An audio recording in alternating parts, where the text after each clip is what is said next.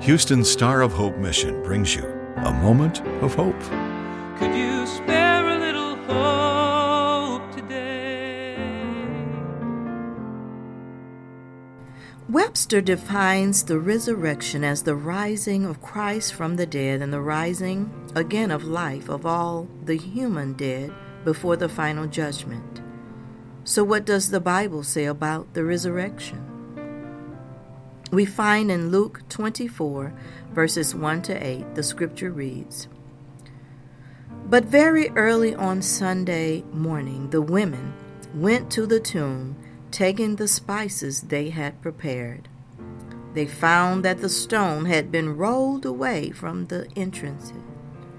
So they went in, but they didn't find the body of the Lord Jesus. As they stood there puzzled, two men suddenly appeared to them, clothed in dazzling robes. The women were terrified and bowed with their faces to the ground. Then the men asked, 'Why are you looking among the dead for someone who is alive? He isn't here. He is risen from the dead. Remember when he told you back in Galilee that the Son of Man must be betrayed into the hands of sinful men and be crucified, and that he would rise again on the third day?' Then they remembered that he had said this." Brothers and sisters, Jesus was resurrected after being crucified, just as he said he would. The resurrection of Christ took place thousands of years ago, but those who believe in him still celebrate his resurrection. Because of his resurrection, we can have hope in any dead situation that we face. Romans 8:11 says, "The Spirit of God, who raised Jesus from the dead, lives in you. And just as God raised Christ Jesus from the dead, he will give life to your mortal bodies by the same Spirit living within you." When we keep reading a little further, we find in Romans 8:12 to 17, "Therefore, dear brothers and sisters, you have no obligation to do what your sinful nature urges you to do.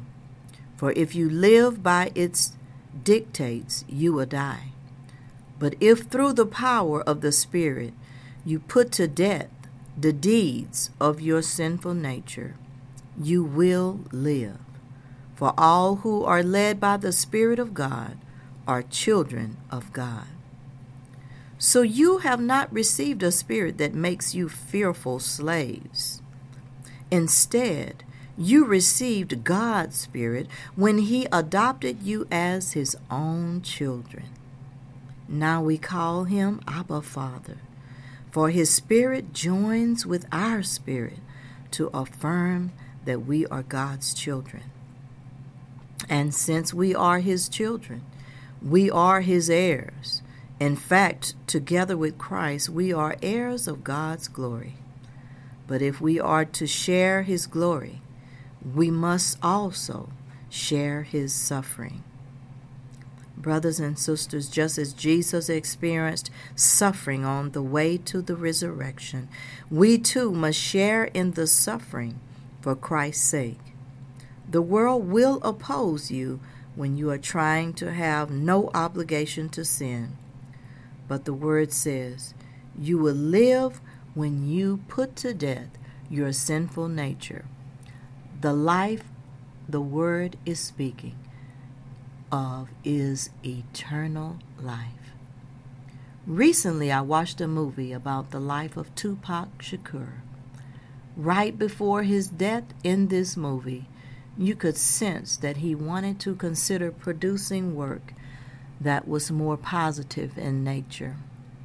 But his friend immediately opposed what he wanted to do. And just in a matter of seconds, Tupac's earthly life was taken away from him. God's way of doing things will always have some opposition. But be willing to suffer it so. because after suffering just a little while, resurrection day will come. The scripture says in Romans 8:18 that yet what we suffer now is nothing compared to the glory He will reveal to us later. So we should all thank God for the resurrection. This is Geneva Devon. A Moment of Hope is produced and presented by the Star of Hope Mission, ending homelessness one life, one family at a time, by providing services to more than 1,000 homeless men, women, and children each day in Houston. Could you spare a little hope today? For more information or to donate to the Star of Hope Mission, please visit sohmission.org.